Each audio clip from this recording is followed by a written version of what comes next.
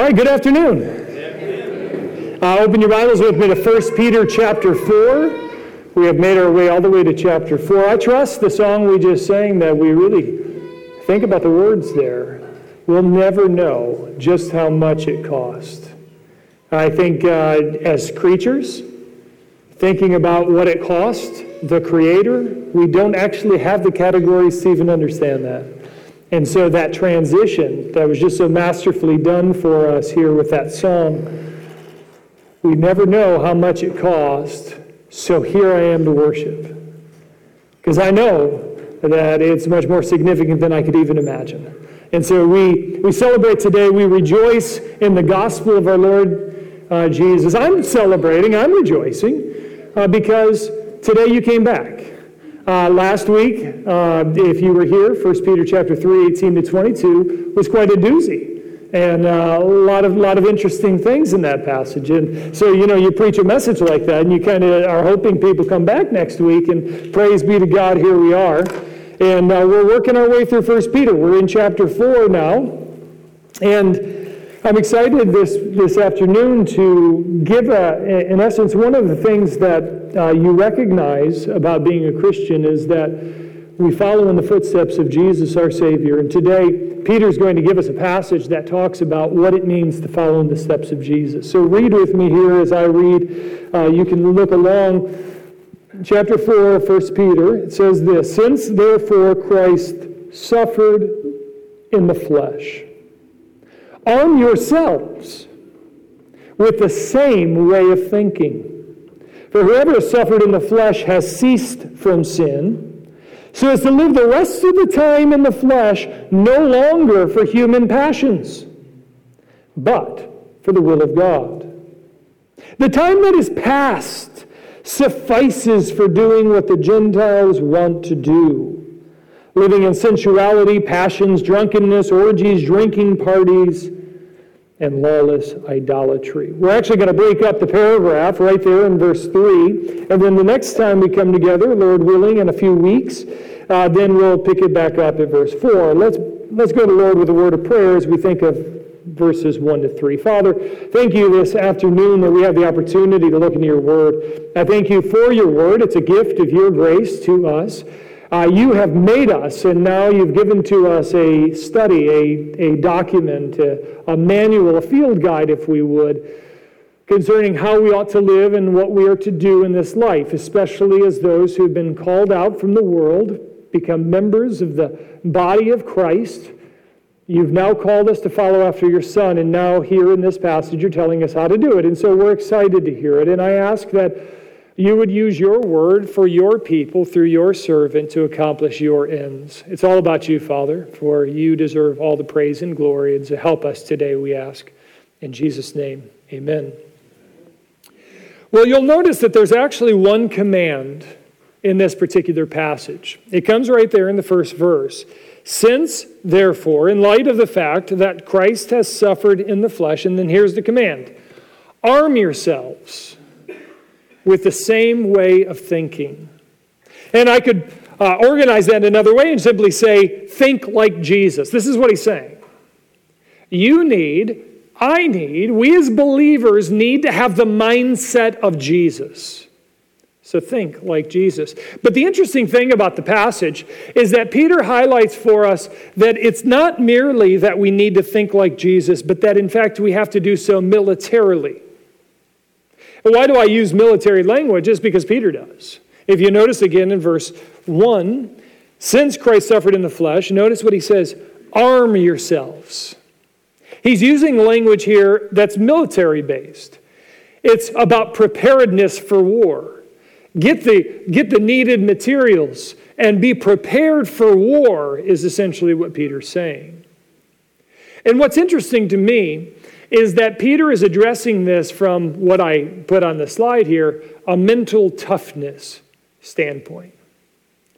One of the things, and I think I mentioned a number of weeks ago here, one of the things I sort of enjoy looking at and doing a little bit of research on is the special forces of the United States military.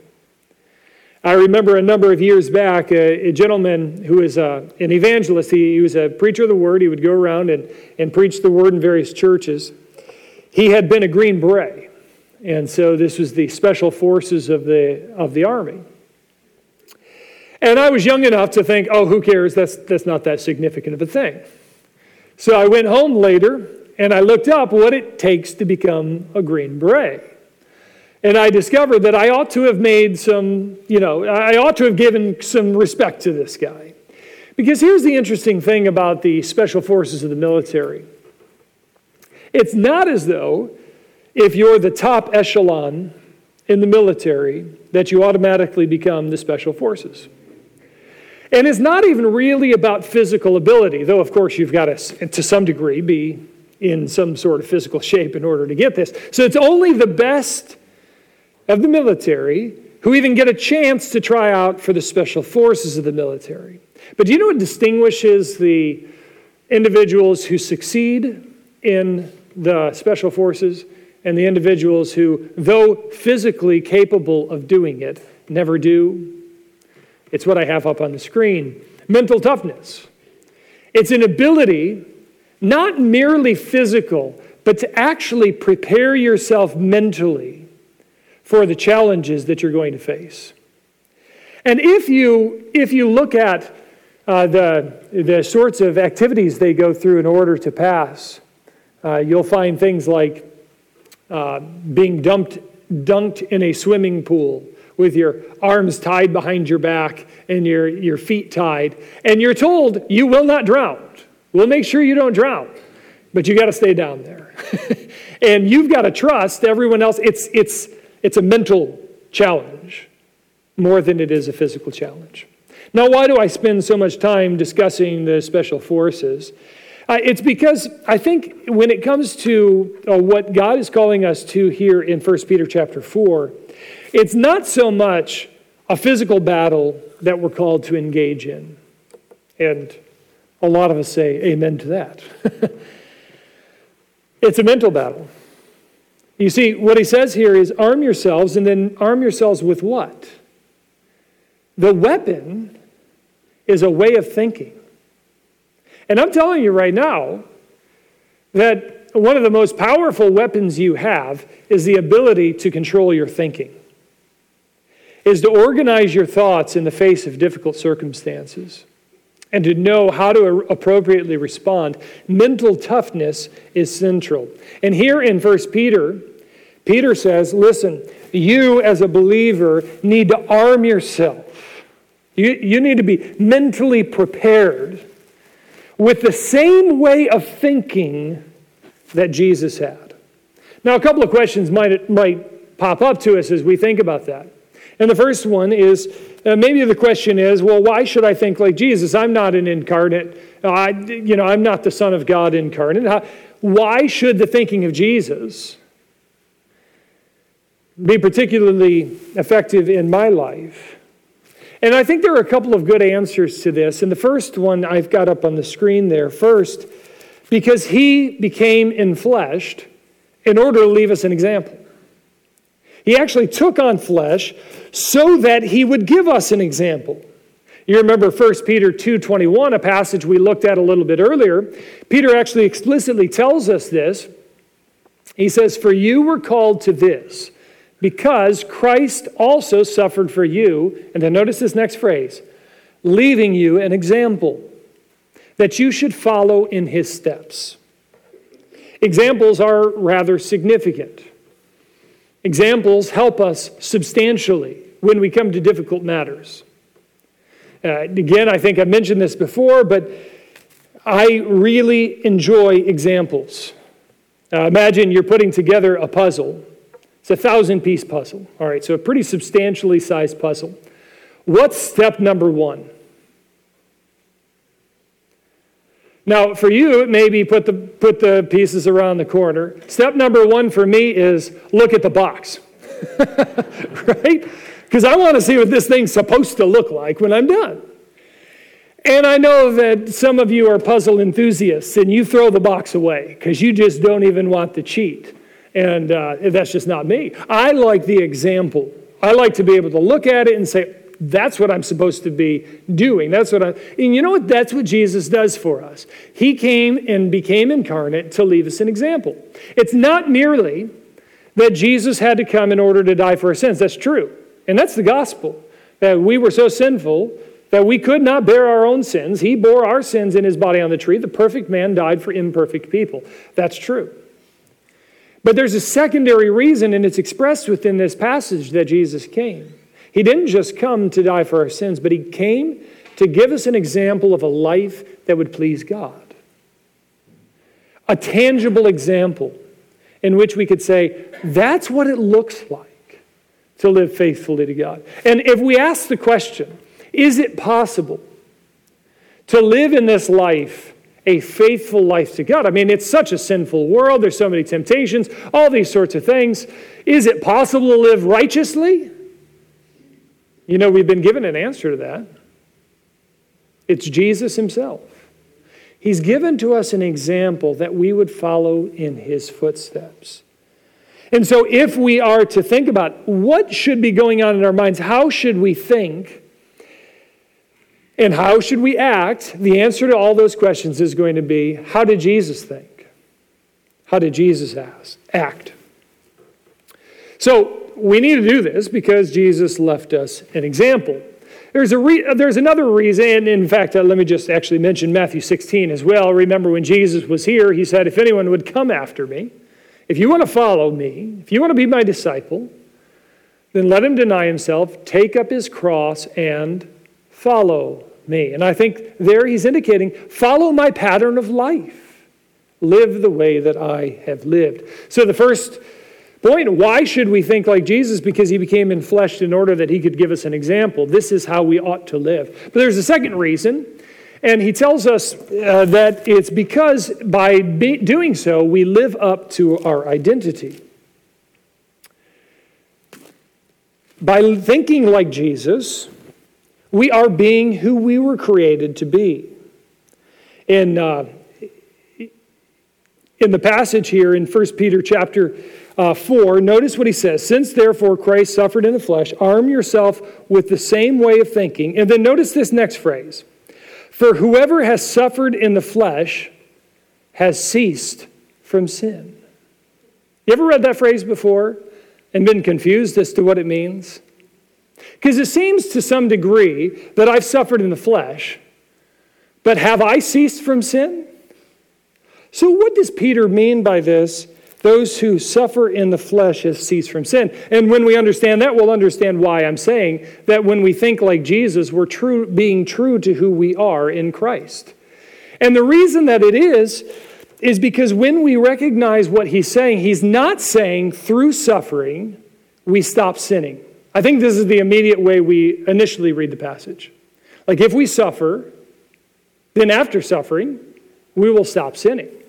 But I think he's actually saying something quite different.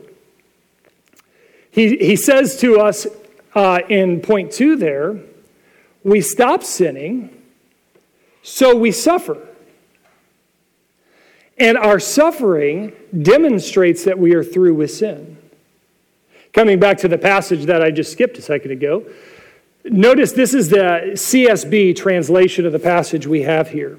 It says this, therefore, since Christ suffered in the flesh, arm yourselves also with the same way of understanding, the same way of thinking. And then notice this dashed phrase, because the one who suffers in the flesh is finished with sin. The one who suffers in the flesh shows by means of their suffering in the flesh that they actually are finished with sin. They're through with sin. Coming back to this example, what Peter's saying is that when we stop sinning, that is, when we embrace Christ and are transformed by his Spirit, so that we no longer act like the world, guess what happens? The world doesn't respond kindly to that. This goes back to chapter 3. We read, who's there to harm you if you're zealous for what is good? And we think, well, nobody. And yet, he says, actually, they will. They'll harm you for just seeking to do good. And so here what he's saying is, when we stop sinning, we suffer. And when we suffer, we demonstrate that we are the sorts of people who are through with sin. Maybe if I could give an analogy to help us understand this. If somebody came and said, listen, I stopped eating 2 months ago. All right? So somebody says they stopped eating 2 months ago. And they look just healthy. They're, maybe a few pounds overweight. And you've known them for years. And they've always looked like this. And they say, yeah, I'm done with eating. I just stopped a couple of months ago. What would you say? Say, I don't think you're done with eating. Something is fishy here. And you're clearly eating. But if somebody said to you, well, I've stopped eating, and you look at them, and they're dangerously thin, they're emaciated, their skin is basically falling off. I mean, they're dying in the very presence of you from not having sufficient amounts of food.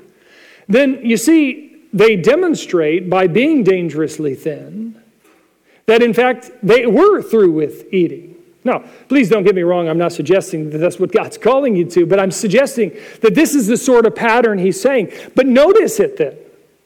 Notice, because I think this is important. What Peter's saying is, the one who's done with sin suffers, and by means of suffering shows that he's through with sin. But what he's then suggesting is that the connection between being done with sin and suffering is so close that if you suffer, then it shows that you're done with sin.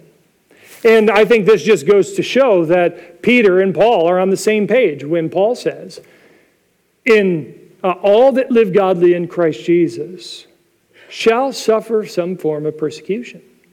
And when Peter comes, what he's saying is this. Here's the reason you ought to think like Christ. Because just like Christ, every single one of us who are trying to follow in his path are through with sin. We demonstrate by means of the suffering that we endure that we are no longer under the evil influence of sin. So, we should think like Jesus. In doing so, we'll no longer live for human passions, is what he tells us in this passage. So, if we're thinking like Jesus, and that's what this passage is telling us to do, the next question we have to ask is, why think like Jesus? We've answered that. How can we think like Jesus? How can we think like Jesus? And Peter's going to give us a couple of ways. First, he says, consider yourselves dead to sin. Notice again in chapter 4, since Christ suffered in the flesh, arm yourself with the same way of thinking. For whoever has suffered in the flesh has ceased from sin. That's what we were saying. When we cease from sin, we suffer, and that demonstrates that we're following the example of Christ. But notice verse 2. So as we think like Christ, so as to live the rest of the time in the flesh, no longer for human passions, no longer for the things that this world says, but for the very will of God. How can we think like Jesus? We must consider ourselves dead to sin. When Jesus lived in this life, was he subject to human passions? Yes. Was he subject to the exact same human passions that we have? The answer to that is yes, because the Scripture tells us that he was tempted in all ways like us, yet without sin. And yet, did he give in to any of those temptations? The text tells us he was without sin. Now, you'll notice this passage says we need to think like Jesus so as to live the rest of the time in the flesh no longer for human passions, but for the will of God. We're no longer living for the human passions because just as Jesus didn't live for them, we won't live for them either. And then he lists what these human passions are in verse 3. And I want you to notice, because I've got a feeling that what we're going to discover is that this list of things, this list of vices, the sins that he says should not be associated with believers, are the things that our world longs for, that the human passions so naturally leads after. He says in verse 3, the time that's past suffices for doing what the Gentiles want to do. And here's what the Gentiles want to do. The Gentiles, by the way, are those who have not yet embraced Christ. He says, living in sensuality. That simply means they do whatever the body tells them to do. The senses lead everything that they seek to do. Living in their passions. Notice drunkenness. Does our world glorify drunkenness? This escape from the pressures in the world in which we're in so we can escape to our own place. Yes, drunkenness. Orgies. Orgies, the fulfillment of whatever sexual desire that one might have. Drinking parties. Lawless idolatry. That final one is probably a significant element in Peter's context. Obviously, we don't have nearly as much in terms of that within our own personal context. But I think what he's saying is, listen, the Gentiles, this is what they seek after. But if you're going to think like Jesus, then you have to consider yourself dead to sin. Do you remember in Romans chapter 6, Paul is talking about being dead to sin. And he says, should we continue in sin that grace might abound? Because he's just said, to the degree that we sin is the degree to which God's grace multiplies. And he says, so can we continue in sin that grace might abound? And do you know what Paul's answer is in that context? He says, may it never be. And then notice this. How can we who have died to sin live any longer in it? Do you see what he did there? He didn't say, well, no, we shouldn't do that, and you should feel bad about trying to do that sort of thing. You should feel guilty and just not do that. No, you know what he says? He says, actually, no, you should not continue in sin that grace may abound. And frankly, the reason you shouldn't do that is because that's not who you are. How could you, who died to sin, live like this anymore? So, if we look back to Jesus and we say, how did Jesus live? He lived as one who is dead to these things. He was dead to these things. He did not desire them. He put them aside. Is there a sense, though, in which there is a certain extent to which the human passions may have pulled, just like all of us? Yes, I think so. But he said in the face of every temptation, that is not worth it. We're going to get to why he said that in just a bit. But if we're going to think like Jesus, then we have to consider ourselves dead to sin, because that is exactly what he did. He considered himself dead to sin. How can we think like Jesus? Second, consider yourself alive to God. Notice again in verse 2, to live the rest of the time in the flesh, no longer for human passions, but, then notice this, for the will of God. What are you alive for? If you've embraced Christ, you've come to believe in him, what are you alive for? You know, Paul answers this question for us. He tells us in 1 Corinthians chapter 6, you are not your own. For you were bought with a price. So glorify God in your body. Have you been bought by Christ? Have your sins been forgiven by means of the cross of Christ? If so, what the Scriptures teach us is that you've been redeemed by the blood of the Lamb. Redeemed is purchased language. Do you know how Scripture portrays mankind? That we were dead in our trespasses and sins. We were enslaved. And the only goal, the only direction in which we were headed was full condemnation. But when Jesus died, he paid a ransom price for all who would trust in Christ, all who would repent of their sins and believe. It's a free offer for all who would repent and believe. But if we take that offer, it means that we are no longer our own. We have been bought with a price. And one of the things that Jesus, and this sounds odd to us, but get it. One of the things that Jesus thought when he walked this earth was, I am not my own. Now, of course, he wasn't bought with a price in the sense of being bought by the blood, by his own blood. But you realize that when Jesus was on this earth, he did not consider his life his own. If he did, then remember that moment he's in the garden and he's praying to his Father. What does he say? Father, if there is any way, let this cup pass from me. Do you see what Jesus did not want to do? There was a significant element of his human nature that did not want to go to the cross, and understandably so, correct? Would any of us want to go to the cross?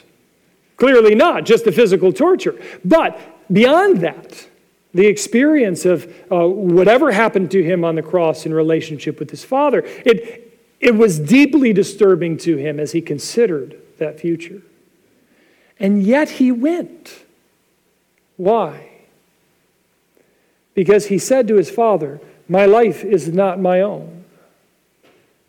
I'm submissive to you. If we are going to think like Jesus, then what that means is that we must willingly submit to his will for our lives.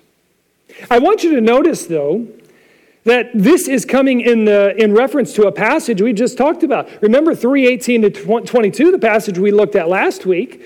For Christ suffered once for sins, the righteous for the unrighteous, in order to bring us to God. And now he says, since therefore Christ suffered in the flesh, then you think the same way. I think Peter's point is this, because again, remember, his audience is going through great suffering, great trial for Christ. And he's saying, look, Jesus went through suffering, and you likely will have to go through suffering as well. So when we say, Lord, my life is not my own, do you know what we're opening ourselves to?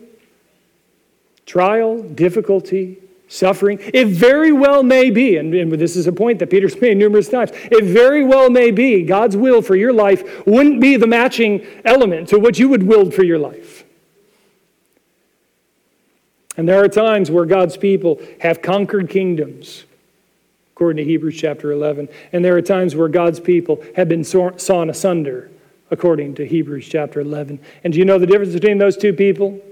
It's not that one had faith and the other didn't. It's that they were both running the race that was set before them.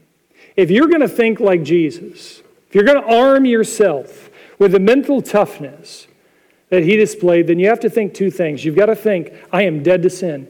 That's not who I am. I don't live that way. I'm not going to give in to the passions of this flesh because that isn't who I am. And second, we have to consider ourselves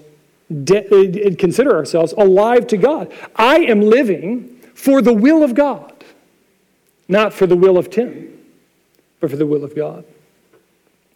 But I think there's a third reason or third way in which we think like Jesus. How can we think like Jesus? We can think like Jesus by considering our future and not our past. Consider our future and not our past. Notice the passage actually distinguishes between two phases of our life. He says this in verse 2, we suffer in the flesh, or we think like Christ, so as to live the rest of the time in the flesh, no longer for human passions, but for the will of God. Do you see, Peter is highlighting that when you come to conversion, there's a point. And there's a turning point. There's a changed point. You know, if people ask me, Tim, who were you? And they ask me to detail a history of my life. There's a stage that comes in my early 20s that I could not tell the story of my life without telling that point. See, because it's at the age of 20 that I came to faith in Christ. And I would simply say this. The previous to that point, Tim, is not the same person as post that point, Tim. I was changed. I was made a new person. Do you see, in this passage it's saying the time that is past is sufficient to do what the Gentiles want to do. The idea here is it's already filled up. The lust of the passion, the lust of the flesh, it's already filled up in your past. So leave that behind and move forward. In this, we need to consider our future, not our past. And I actually think when we look at the language, it even suggests to us that believers should recognize that the way of our past is insufficient. The way of our past is insufficient because he says the things that are past suffices for, or the time that is past suffices for doing what the Gentiles want to do. In other words, we lived in those at one time. And do you know what we found them to be? Empty, vain, fruitless. Our world, when I read a list of things like this, do you want to go to a drinking party where there's drunkenness and orgies and the fulfillment of all sensuality and passions? What does our world widely say? That sounds awesome. Where do I get that? I mean, if you want to grow your college campus, just say these are the things you'll get during college. You realize that there are colleges just known for their party scene, where these sorts of things take place. This is what mankind generally seeks after. But here's the question. Are those things satisfying? It's fascinating to me that our human passions are fallen desires, and that's exactly what they are. They're fallen desires. The Scripture calls them deceptive. They deceive us because we are convinced that that is the right way. It's like being let loose, letting all the kids loose in a candy store, and yet the candy store is filled with poison. And this is the natural desire of the human heart. And yet, what the passage here highlights for us is that the time is sufficient for having done that. Can't we look back and say those things that, yes, my heart to some degree still is pulled after because I'm still human in this flesh? That those things are insufficient, that they are deceptive, and that they will not satisfy. You see, this is what Jesus knew, not from an experiential standpoint like many of us know, but from a knowledge of God his Father. The Father denies no good thing from his children, but he denies to them all sorts of things that are ultimately destructive to them. And he says, abandon these ways and instead give yourself to the Father. You know what I think Jesus ultimately did? And here's what I think Peter is trying to get us to think. He says, think like Jesus. Be mentally tough like Jesus. And here's what Jesus thought. Here's how we can think like Jesus.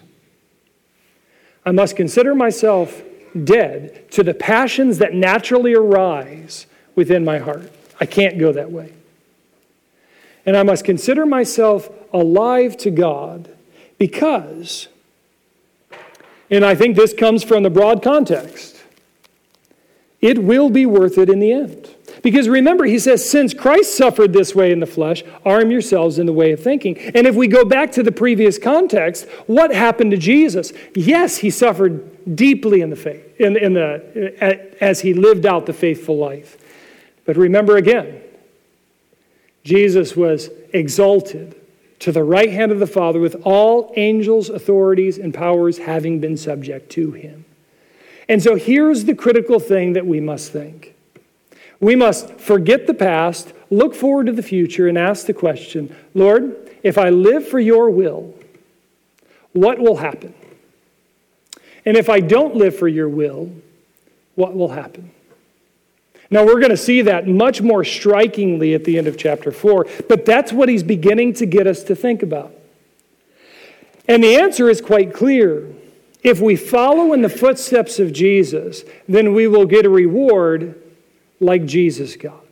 Now, of course, we can't get Jesus' reward because he was the faithful Son. But we will get a reward like Jesus got. Do you know, we're not the only ones called to walk in the footsteps of Jesus. Even people before Jesus were called to walk in the footsteps of Jesus. And we know this because of a guy named Moses.